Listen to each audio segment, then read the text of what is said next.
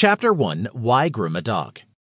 It is extremely important to groom your dog, not just because you want him to look good and presentable, but also because it helps keep him healthy and disease-free. There are a number of direct benefits that result from grooming your dog the right way.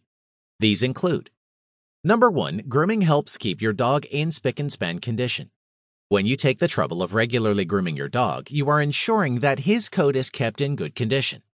Not only does this aerate the coat, thereby promoting healthy growth of hair, it also helps stimulate blood circulation in the animal every time you use the brush on him.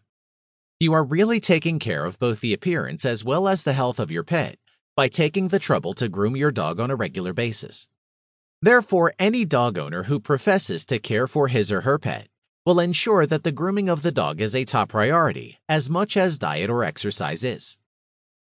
Number 2, grooming also helps to prevent an accumulation of grease in the pet's coat, which is quite likely in light of the fact that many pet dogs spend most of their time indoors.